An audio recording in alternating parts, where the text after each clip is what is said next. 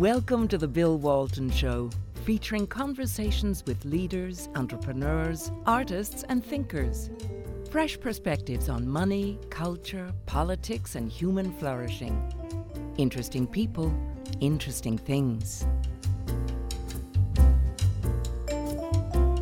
Welcome to The Bill Walton Show. American politics increasingly do not address many of the big issues that we face. The clearest example is how information technology is radically changing how we need to think about national security, our economic well-being, and even American culture. Sea changes are happening in matters like crime, privacy rights, and even the financial security of local governments. The rapid rise in the power of information technology means that issues like economics, culture, and national security are no longer separate. Joining me to help understand this is Claude Kitchen, who leads tech policy at the Heritage Foundation as its Senior Fellow for Technology, National Security, and Science. Claude steers an enterprise-wide interdisciplinary effort to understand and to shape the growing convergence of policy issues. Before joining Heritage, Claude was National Security Advisor to Senator Ben Sasse of Nebraska.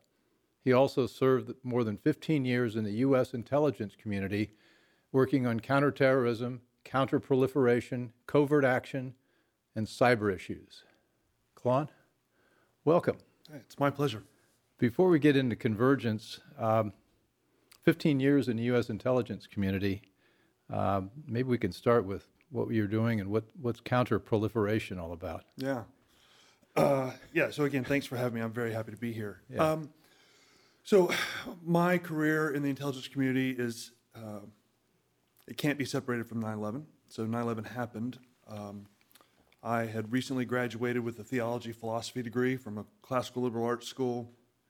Great training for It was, counterintelligence. I mean, honestly, I was given an intellectual toolkit to think well. I'm very thankful for that.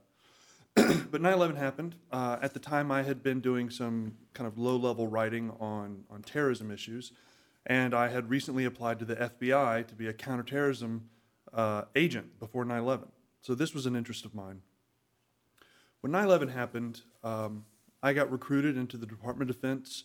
The early years of my career were spent doing the high-value targeting mission, looking for terrorist bad guys, deploying to Afghanistan, Pakistan, and other areas of the world. As you mentioned, I eventually, especially when my wife and I started having a family, decided that running around the globe with my hair on fire was perhaps not the best use of my time. And I transitioned and I started running programs for other agencies, including counterproliferation, which on that was trying to prevent the spread and illegal use of weapons, particularly chemical, biological, and nuclear weapons. And there are a host of both offensive and defensive programs that we do to minimize that threat. And one of the things that you did was and this sort of bears on what we're going to talk about today, you were coordinating among all the agencies a policy or strategies to go after threats. Yeah, one of the peculiarities of my career is that my entire career was in a joint environment, which means that prior to 9/11, it was the norm for an intelligence official to spend the overwhelming majority of their career within their agency and to work almost exclusively with that agency. 9/11 demonstrated the need to have a more integrated, comprehensive approach toward analysis. And I was that first generation of intel professionals who kind of built that culture and came up into that culture, and that's just the way I kind of think and breathe now. That's a great background for your current project. I hope so. You gave a testimony to the Senate Judiciary Committee earlier this week, cybersecurity threats to corporate and personal data. Mm-hmm. I guess Josh Hawley was there and Sheldon Whitehouse. That's right. Among others. What would you tell them? Yeah, so it was an important committee hearing, and the kind of presenting fact was the growing popularity of a Chinese app called TikTok. TikTok is it's a social media app. It allows users to do funny videos where they lip sync videos and they have different filters and they can do all kinds of messages and that kind of thing. but it's exceedingly popular amongst American youth. In fact, American teenagers have adopted that even more than Facebook over the last several months. So it's a growing trend. Well, the challenge with it is that it is a Chinese app.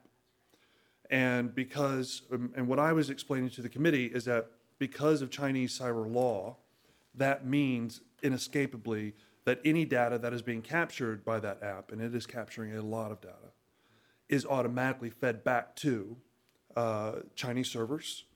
And because it's on Chinese servers and because it's a Chinese company, that means that the Chinese government has access to that information.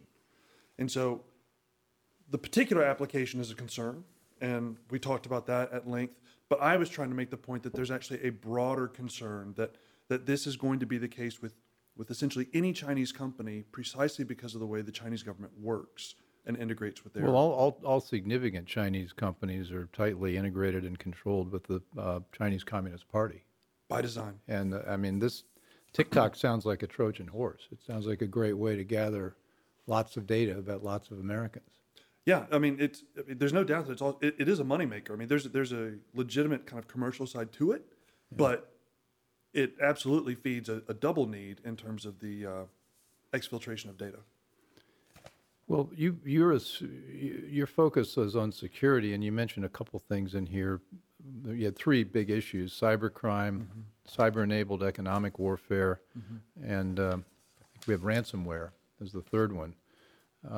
Cyber-enabled economic warfare, would TikTok be a part of that? Yeah, that's really the core thing, and that's what I emphasized in my opening statement, was the use of technical and the tech industry as a means of exfiltrating American strength, both in terms of data and economics.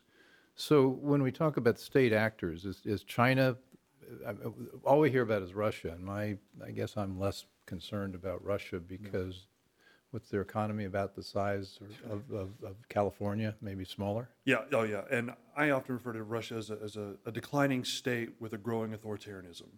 Okay. That's how I think of it. Which can be lethal and dangerous, but it's right. not nearly as big, as well organized as China. So what's the so in terms of state actors in cyber warfare, are we talking basically China, or are there other what's going on in that world of cyber warfare? Yeah, well, so it's a great question, because the world of cyber warfare and kind of geopolitical cyber is a pretty active world right now. So there's a great deal of engagement that's happening online between nation states.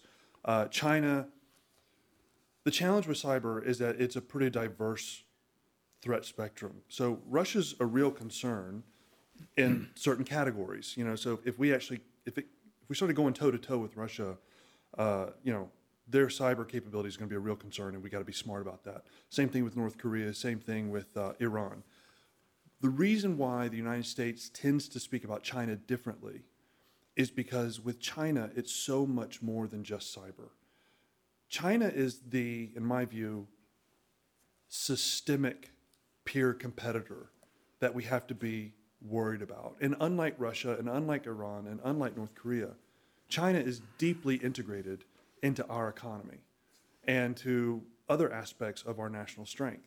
And so it requires both nuance and increasingly some hard choices. Well, and I believe this is right, but the United States, in terms of its military opponents, hasn't faced an economy of our own size since 1875. Yeah, that's right.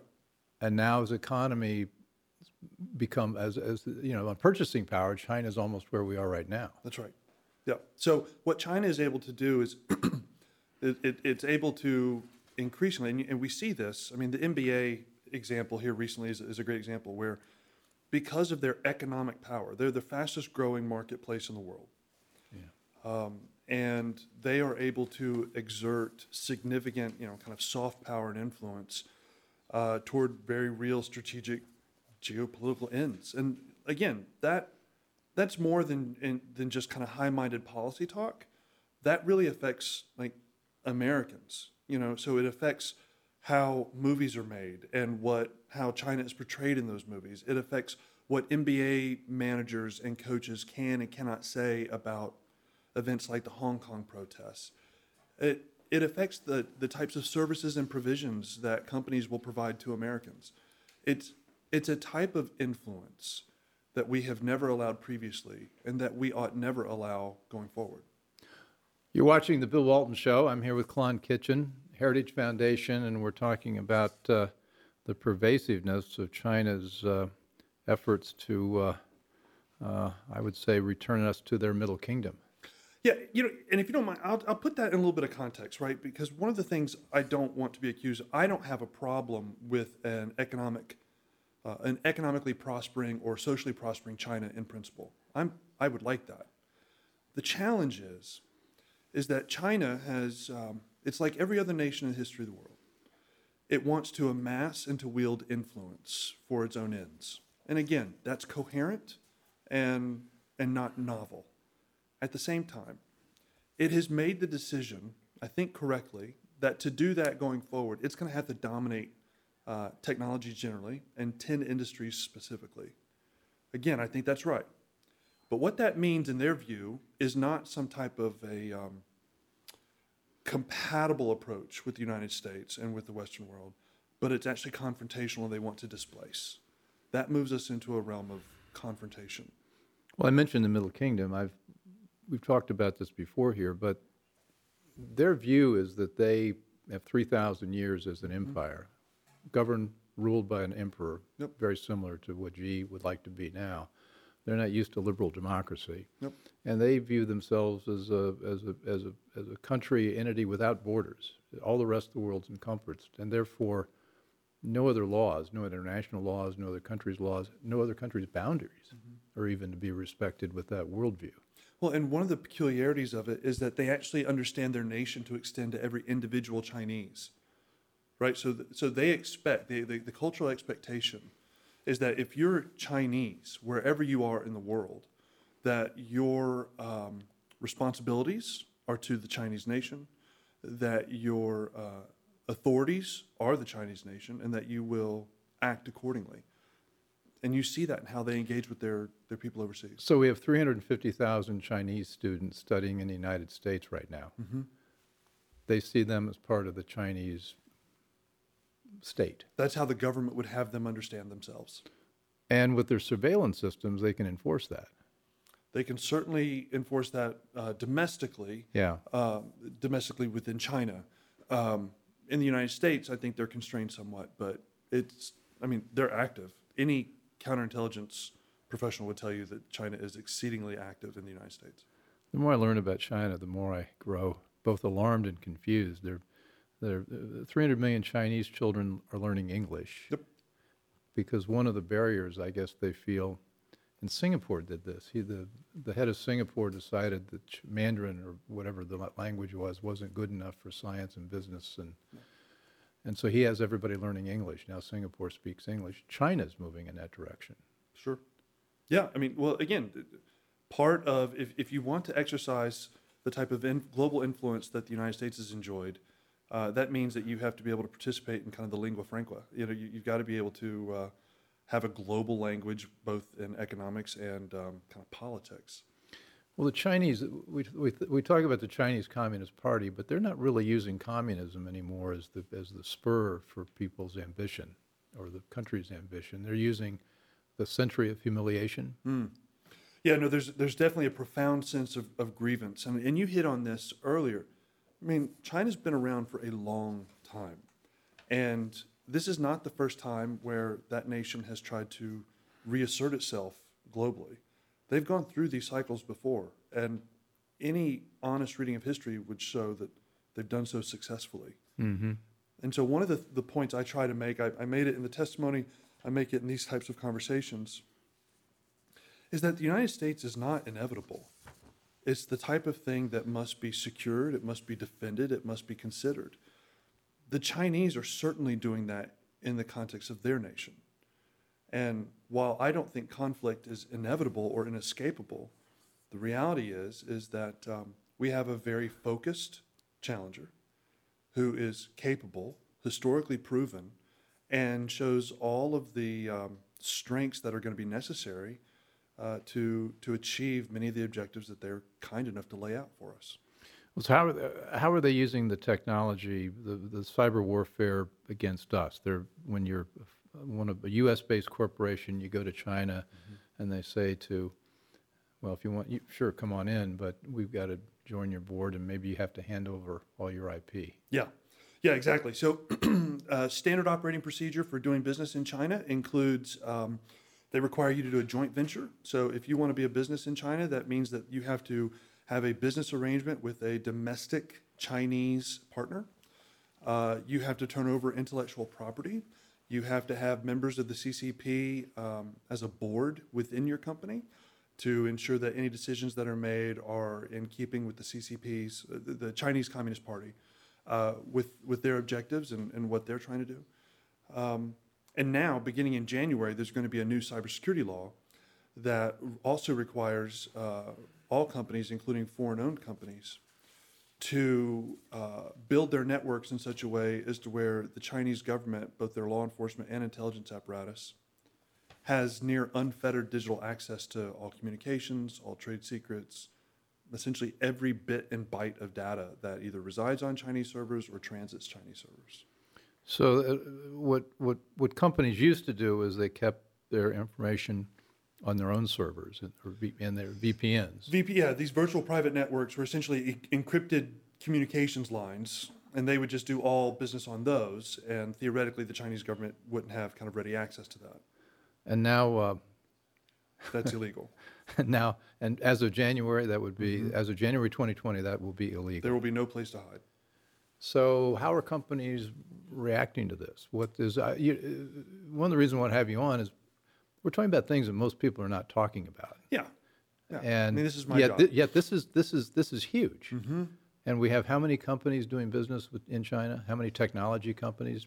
A couple thousand? Mm-hmm. Oh, easy. Yeah.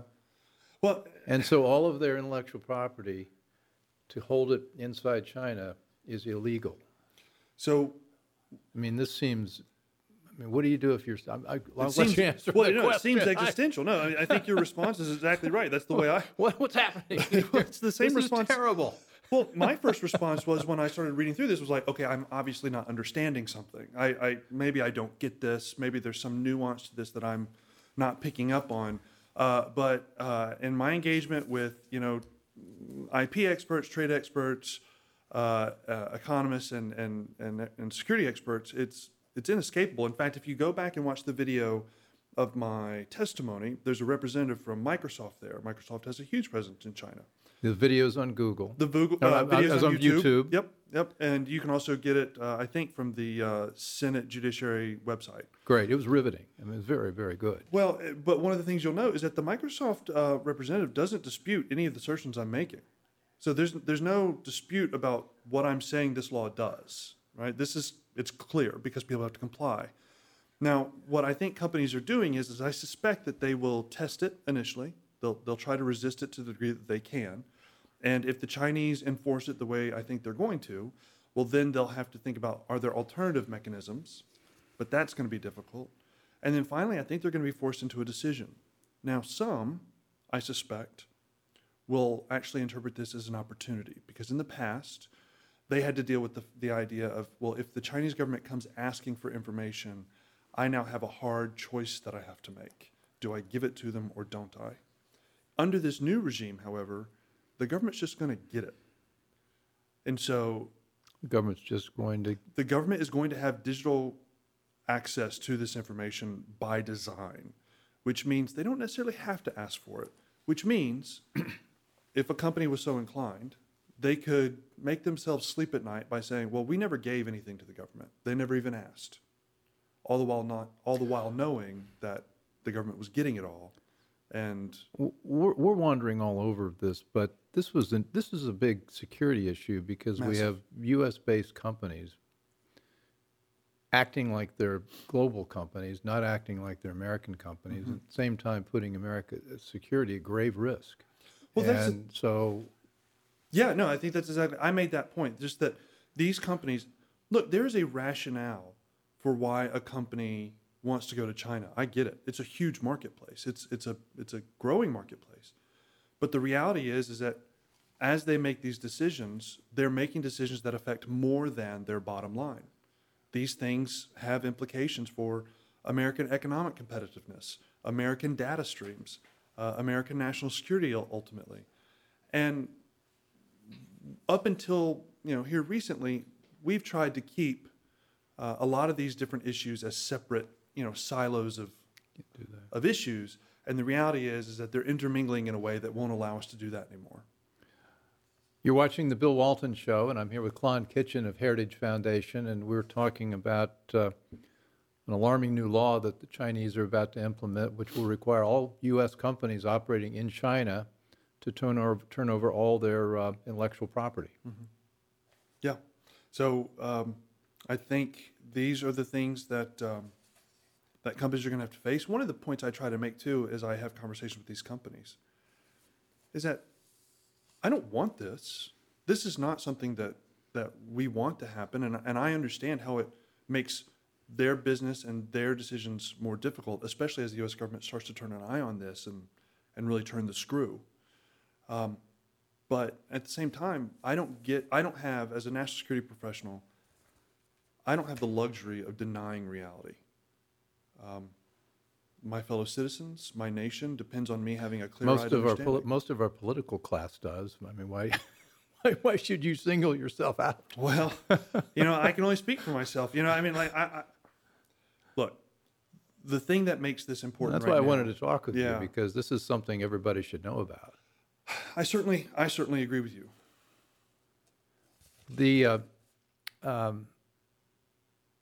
But they're not just taking property or intellectual property there; they're taking it here too. What's happening with the intrusion into our cyber realities here? Yeah, so Chinese theft of intellectual property in the United States continues. Under the Obama administration, we had apparently signed a memorandum of understanding with the Chinese government. We blew through that pretty quickly. It doesn't seem to have had any real meaningful impact in terms of their theft of IP. This is something that the president articulates as one of his justifications for his posture toward China. I know that it's a key negotiating point with our representatives and the Chinese representatives, that there has to be a demonstrable decline in Chinese theft of American IP. But part of this goes back to my point about China's intentions in terms of reasserting itself. So the Chinese industrial base for decades wasn't anywhere near what the United States was in terms of technology and emerging technology. And one of the ways that they thought that they would leapfrog the United States was to skip the burdensome process of research, design, testing, and evaluation, and just steal intellectual property from the United States and implement it. Well, they've done that long enough and well enough to where they're legitimately innovating on their own now. They're still stealing all kinds of information from us, but they're not nearly as dependent on that theft as they once were. And that's why you have, 4 of the big 10 global tech companies are Chinese now. And they are real market players. They have U.S. tech companies worried. And I think that that's a well-placed concern. Well, we're talking about the economic impact, but this is also a national security issue, because one of the things that they've done over there in China is every Chinese company is required to give over all their information and cooperate with whatever the government does. And they link economic warfare with kinetic warfare. That's right. So that's actually one of the interesting things that is true about that, is that that's the way the United States has thought about these things for a long time too, that economics is an element of national power. Like military, diplomacy, information, economics. There's even an acronym called DIME. So the idea of economics being separate from national security or from national power, that's peculiar in terms of history, certainly in terms of American history. The Chinese certainly understand that. Now, the key distinctive is that they are arranging a partnership between their government and their industry that it's called civil military fusion, and that's it takes it to a whole new level. And I don't think the United States should try to out China in that regard. That's not my objective. My point is that we don't get to deny that they're doing that. We understand it's a violation of everything that we hold sacred and how we view economics. But my high view of economics and that separation doesn't allow me to deny the reality of what they're doing. And we have to build policies that recognize and roll that reality back, because it creates distortions in the global marketplace. Well, the leadership makeup of China is worth getting into. I've done this before, but it's worth repeating. The Politburo, the Chinese leadership, they all come up through a rigorous system of, like the Mandarins used to, the test after test, year after year after year. It's almost like the Frenchy Cole system. So by the time you get into leadership, you've sort of been stamped as having 130 to 160 IQ. And they're not trained in the law. Right. They're trained in STEM, science, technology, engineering, math. And so they think like engineers. They're trained to think in terms of process and systems and to think long term. Yep. And, I was at a White House event recently, and, there were 20 senators there, and there were 19 lawyers. And we are just, our mindset's completely different. Yeah, it's one of those things where it can be easy to be lulled into the position that China is 10 feet tall and bulletproof, and that they're, human machines that are thinking on these different levels. And I don't think that's true at all. I think they have some systemic challenges that they're facing, even in terms of their form of governments and the system that you're describing. That being said, they are patient. They do think systematically. And the types of strategies that they've been rolling out and that President Xi articulates, they're coherent.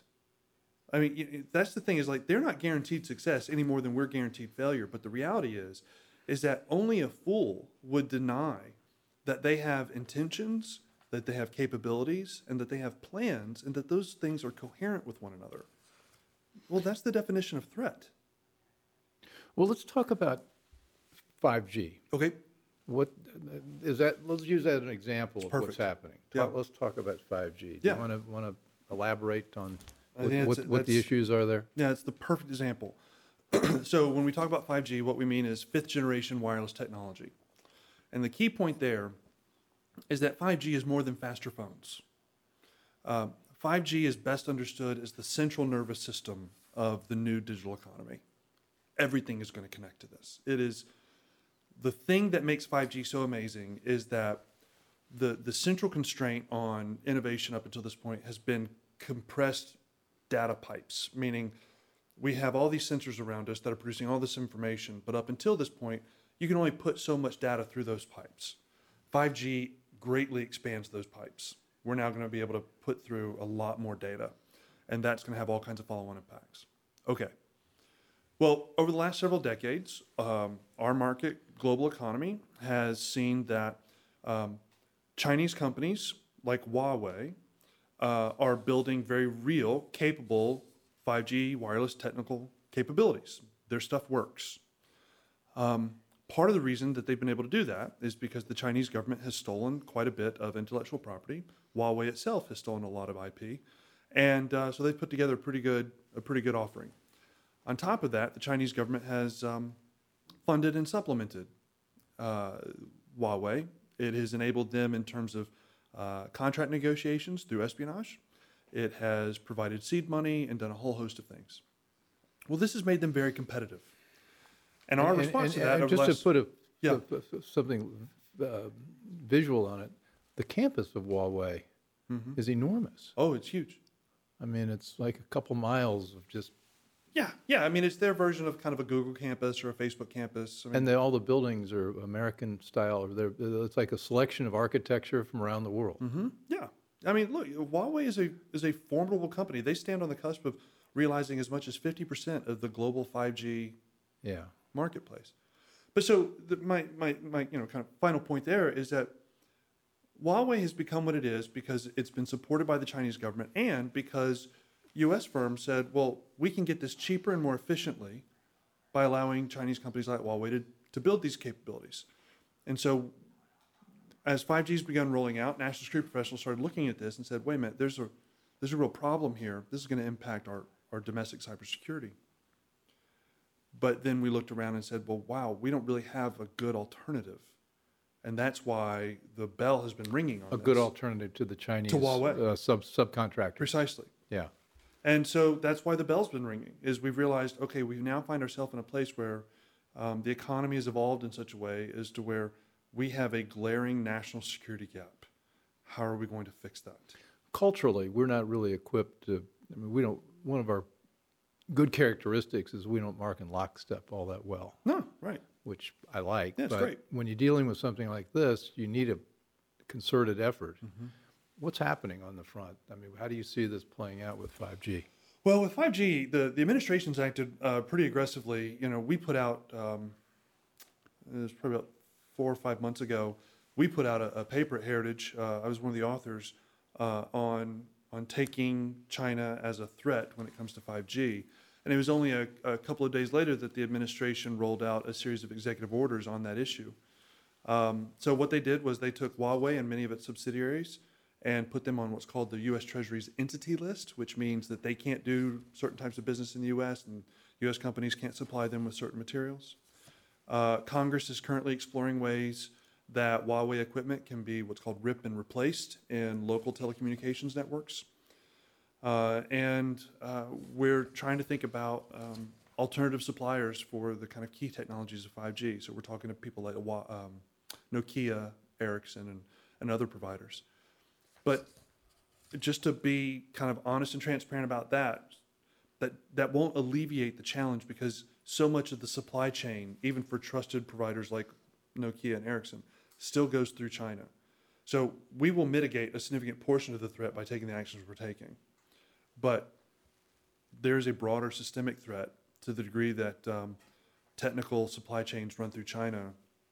It's still Well, that's true in every industry. Exactly at right. this point. I mean, Exactly right. Yeah. They're no longer making Kewpie dolls. No, It's evolved. no, they're making quantum chips. Yeah. We need to talk about quantum as well. Yeah. But you're also, though, not recommending that we set up our own national 5G network. 'Cause Yeah, there's been some talk about that. That's right. At one point, there was a proposal. It was headed up by a then director on the National Security Council, and it was really just floated as, you know, among the alternative approaches to this, that we could nationalize 5G. I am, in one sense, sympathetic with the underlying concerns that would lead someone toward that. I just don't think it would work. I don't think that it would. Think Amtrak. Right. Exactly. Right. You know, I mean, when it comes to national security, you know, I'm pretty aggressive. Yeah. But I'm about outcomes, and I don't think that would have generated the outcome we wanted. Who's leading on this issue? In what sense? I'm sorry. In terms of saying, okay, 5G is an issue. We need to solve it. We need our own robust system. We can't let China do it. Do we have a champion in government? Who would that be? Yeah, so the White House is heavily involved in this. The Yeah. FCC is heavily involved in this. Chairman Pai has recently come out with a number of orders. Yeah, that's Ajit Pai. Exactly. Yeah, he's good on this. He is. And, you know, we have regular engagement with them on those things. And so I actually think that this is an issue where the nation has a pretty clear-eyed shared understanding. There doesn't seem to be a lot of resistance on this, whether it be in industry or elsewhere. Now it's just coming down to the hard choices of, okay, what do we do and how do we do it? Well, the Trump administration does not get enough credit for what they're doing with China and trade. This idea that, well, we can't have aluminum tariffs. This is not about aluminum tariffs. This is about the whole fabric of our relationship. That's right. And they seem to get that. I think that's right. And if you look, the president actually enjoys bipartisan support on his approaches to China. So Chuck Schumer has come out and praised the president for his hardline approaches to China. You know, Speaker Pelosi has done similar things. You may have to say that twice for me to believe it, but that's true. It's I know true. It is true. Well, has Xi overplayed his hand? I mean, President Xi, president of China, styles himself to be the Mao reincarnated, or an emperor. Yeah. And he's spoken very boastfully about very many things. He's talked about how I think high technology needs to be the sharp end of the spear, and we need to keep sharpening it faster than they have something called anyway, I can't remember but he's come out, and I think had he kept a lower profile and boasted less about all this, we might not have caught on. Or is that not true? Yeah, well, I don't know. I mean, Yeah, that's a hard one to predict. What I'll say is this, is that he's definitely walking a tightrope. But some of it is unavoidable, because on the one hand, if all he was trying to do was avoid kind of American awareness, well then yeah, you would keep a low profile. At the same time, he has to motivate his population and his government to kind of get in line. And so that means going public and being loud on a couple of things. And the reality is that that makes sense. yeah, just to be a strategic leader at the level where he's trying to lead requires a balancing act. I respect him in the sense of I think he's capable, I think he's thoughtful, and I think he's committed. I disagree with virtually everything he's pursuing, but it would be a mistake, in my view, for us to underestimate him. You're watching The Bill Walton Show, and I'm talking with Klon Kitchen of the Heritage Institute, and we're talking about China and President Xi and his strategies. So we could spend maybe a couple of days talking about China, but there's another big thing that you mentioned in your report, which is cybercrime. Mm-hmm. And huge. It's huge. Talk about that. So there have been a number of assessments done, one of which is cited in the report, that global cybercrime is expected to reach $6 trillion annually in losses. And that is an amazing number. By comparison, I don't have the exact number. Yeah. The U.S. economy is about $18 trillion. Yeah, something like that. Yeah. So it'd be a third of the U.S. economy. In global cybercrime losses annually. Yeah, it's big. And that's about. That would be double. It's already at $3 trillion. That's right. Yeah, by 2021, I think is when that number is supposed to kind of fully realize. So break this down for me. How's that money being taken, and who are the actors and who are the victims? So it's cumulative. It's everything from actual stealing money. So for example, North Korea was using the international banking system SWIFT and intercepting millions of dollars, and that's one of the ways that they fund their kingdom. But it's also the loss of IP and the loss of capital and of profits when companies are shut down, or when they have data loss, or so for example, Equifax, the personal credit monitoring agency or scoring agency, had a huge data breach, and that had secondary and tertiary impacts on all kinds of companies. Separate but related is the ransomware attack. The international shipping company Maersk had like $1 billion loss because of. So ransomware is you're not actually taking the money; you're just shutting somebody's system down, and you're saying, well, if you'd like to have your computers back, right, give us X amount of money. Well, there's layers to ransomware. So that's the typical way ransomware works, where you lock people out of their systems. And local governments are the ones that are getting hit. They're the ones. It used to be individuals. Yeah. And now local governments and municipalities are really the kind of key targets. Baltimore's been hit. There were like 21 or 22 different municipalities in Texas that were hit simultaneously. And it's straight up ransomware. But with the one I was mentioning there in terms of Maersk, which was the WannaCry attack, it was actually what's called wiperware, which means that it pretends to be ransomware that, hey, pay this money and you'll get it back. But what it actually does is it destroys the data and there's no getting it back. And that was done by Russia, and it cost an international shipping company, $1 billion+. So you make a point, and I'll let you finish this sentence. We are innovating faster than we can secure. What do you mean by that? Yeah, so when I say we're innovating faster than we can secure, that's both that's an organic reality to our kind of free enterprise system, which is great. We are a permissionless innovation environment, which means if you are an entrepreneur, if you're a creative, if you're an engineer, and you want to come up with a cool thing, you don't need anybody's permission. You can just do it. And that creates this amazing and dynamic environment where people can do amazing things, and that's awesome.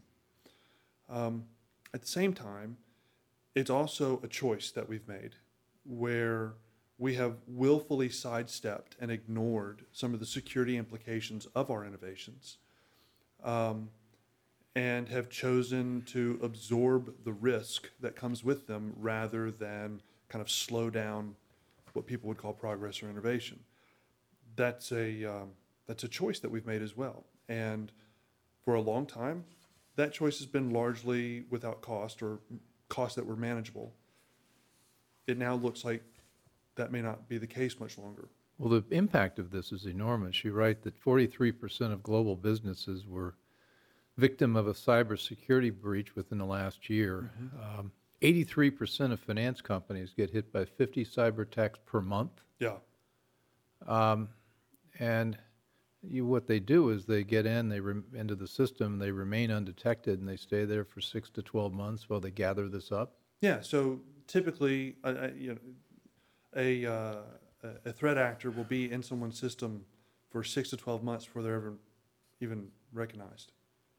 Average cost $1.5 to $8 million per attack. Yeah, and that's the average. So you're factoring in a whole host of smaller activities, but the bigger ones are massive. Well, I know you've been telling them about this at Heritage because whenever I email you, my emails bounce. Yeah, sorry about that. Heritage is not letting anybody in. I gotta imagine. I can tell somebody about that, and I'm sure we can get that fixed. Well,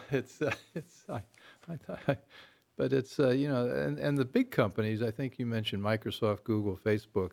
They're spending about $1 billion a year on this. Well, that's the thing. Is like, look, I'm not afraid to kind of push in on these companies a little bit, especially when it comes to China. But the reality is that there's no one spending more on cybersecurity than these companies. It's an existential challenge for them, and they know that. Now, are these state actors, or non-state actors, or are they just crooks that are, Yes. doing this? Yes, all three. Yeah, it's everybody. The cyber domain is a very crowded domain, and it's individuals, it's nations, it's cyber syndicates. So there are whole kind of hacking groups, international individuals who operate coherently with each other to steal money, steal IP. Sometimes they're enlisted by government. Sometimes they're operating on their own. I mean, it's... So we've got maybe a couple million hackers worldwide that are... Yeah, it's hard to know. I haven't seen any kind of real reliable assessments. Now, whatever the number is, the elite group, the people with whom we'd be really concerned, that's a relatively small number still. Yeah. But the thing about this domain is that you don't have to have large numbers to be impactful. One person or a small group of people can have a catastrophic impact. This is so on this front. We talked about a line of action on 5G. What's our line of action on cybersecurity? Yeah, and I do want to, before I'm dismissed, I do want to have. I think there are some things to be optimistic about. But when we talk about cybersecurity, it's pretty easy to get kind of pretty negative pretty quickly. But one of the things that this president did. We'll save the last 15 minutes for optimism. For happy. That's right. I could use that too. Yeah. Well, it's a discipline I have to kind of impose on myself. But yeah. So one of the first things that the president did when he came in was he actually issued a new executive order that greatly expanded the freedom to operate of our cyber personnel, people I affectionately refer to as cyber ninjas. And they have been much more aggressive over the last 12 to 18 months in terms of preventing and disputing hostile cyber actions, and they're very good at it. This is a key priority across the government. The challenges or the mitigating factor for this is not people's awareness anymore. It's just the slowness of government and the agility of government to change. And the ability for government to be able to afford to hire people.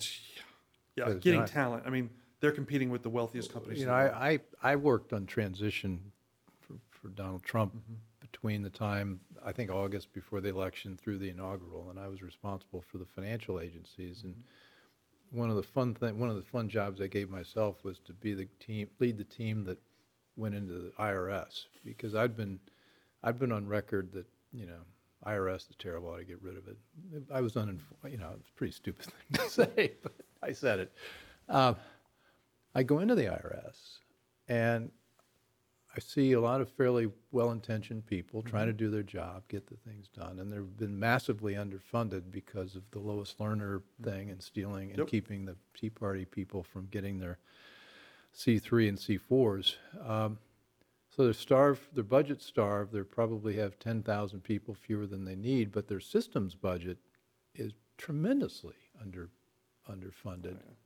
It's archaic. And they can't afford to hire people because the private companies around the Beltway can pay a lot more than the IRS can.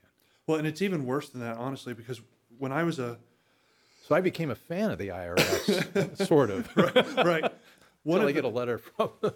One of the things I experienced as I was in my career in the government was I used to be able to go to technical experts and say, hey, listen, I can't pay you what you'll get somewhere else, but you can do patriotic work and I'll give you a cool mission and you'll do some really great stuff.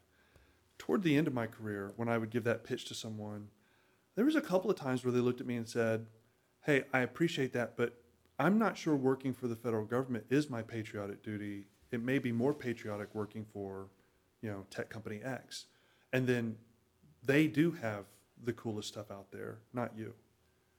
And that was a real challenge. Yeah. You're watching The Bill Walton Show. I'm here with Klon Kitchen from Heritage Foundation, and we're talking about cybercrime and the talent that we need to fight it. Now, I know we're going to get around to optimistic and positive things, but we're talking about talent and patriotic work. Brings me back to Google. Okay. Or not back to Google, back to China. And Google employees, I think last year, circulated a petition that they didn't want Google working on a project that the Defense Department was running on artificial intelligence. Project Maven. And I don't want to get into what that was, but it's just the Google employees said, we're not going to work for the Defense Department because we do not want to be in support of war or... Yeah, they said that doing so violated their ethical standards. But Yeah. Google's working in China. It is certainly trying to, yeah. Yeah, so look, one of the challenges is a number of these companies, when they're called before Congress, they say we're an American company. But in terms of the ethos that they cultivate, in terms of the way they talk about themselves everywhere else, they identify as global companies. And they absolutely hire globally. I mean, they have, human capital pipelines that truly transit the earth.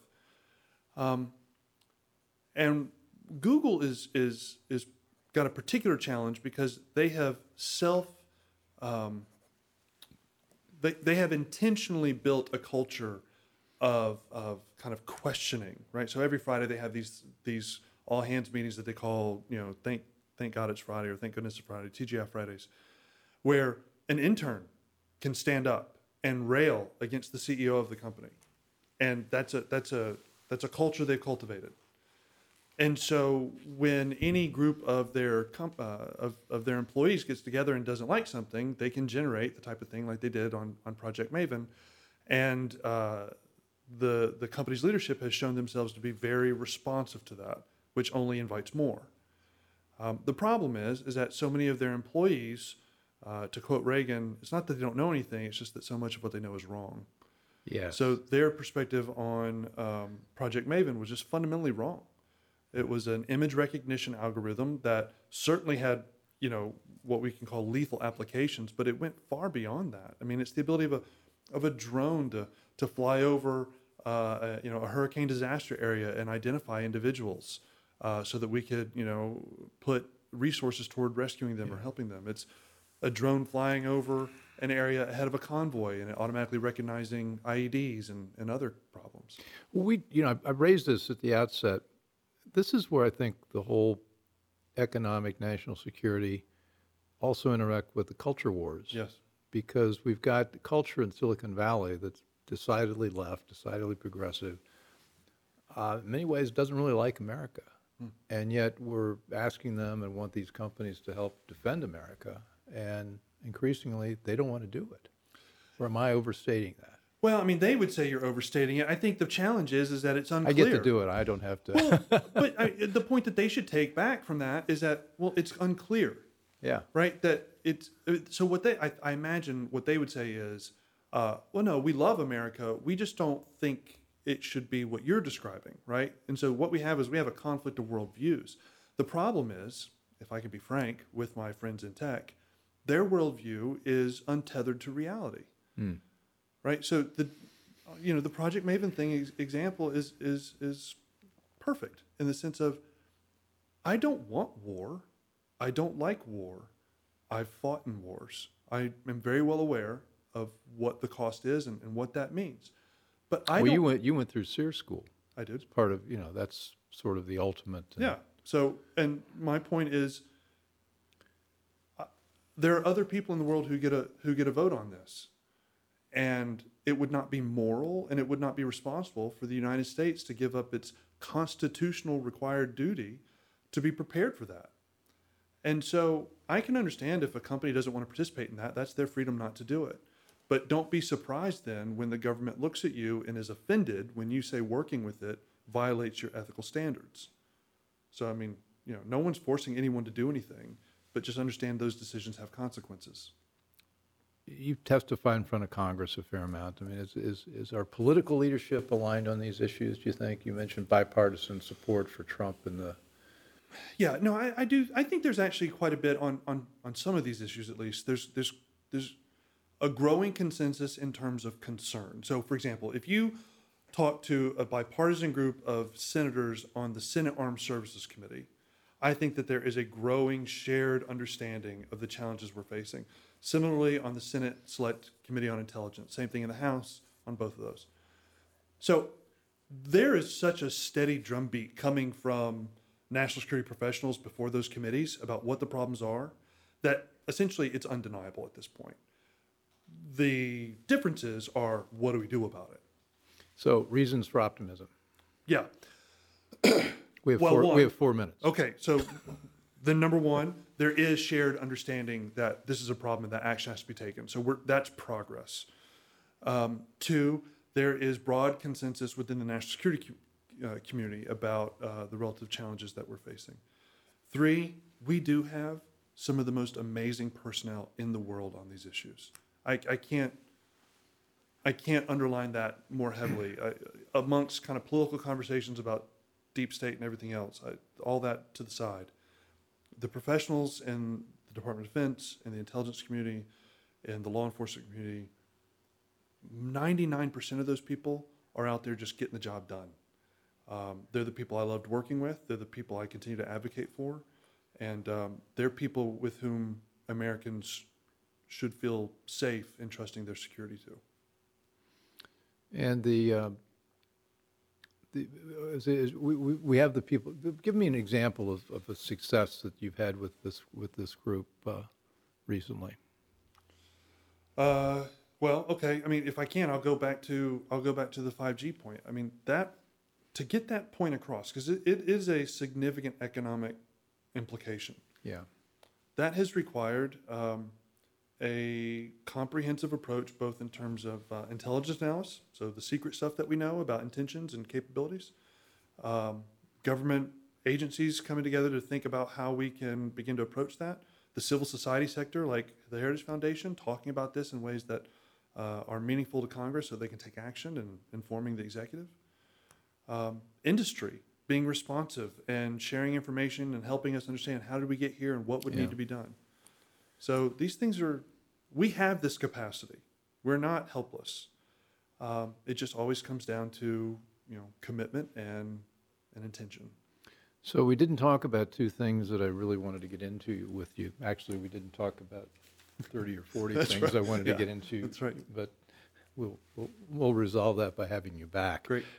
Artificial intelligence. Yeah. Are we still a leader in that? In many ways, yes. The 2 big dogs on AI are definitely the U.S. and China. The short answer, or the kind of basic way to understand that is, 1, the discovery itself largely happened in 2012. That's when AI really kind of took a giant leap forward. And now the race is about implementation. And in that race, China is showing real advantages because it has a lot of data and it has virtually unrestricted access to that data, whereas the United States has less data that it's collecting and more restrictions. What happened in 2012? That's when the computer science community kind of pivoted away from what was then called the expert model of training AI algorithms to machine learning. The short side of that is we used to have to teach in detail an algorithm, if you're doing an image recognition, these are all the features that make up a cat, and the features would be innumerable. With machine learning, we essentially just pointed it at a data stack of a bunch of pictures of cats and said, that's a cat, that's not a cat. And then it determined for itself what those features were and became really, really sharp and really, really accurate. Interesting. Well, I also want to talk about quantum computing and biosciences. So we're out of time. You have to come back. Okay, happy to do it. We'll dig into it. Well, that's it for now. Thank you for joining us, and we'll see you back on the next Bill Walton Show. Thanks for listening. Want more? Be sure to subscribe at thebillwaltonshow.com or on iTunes.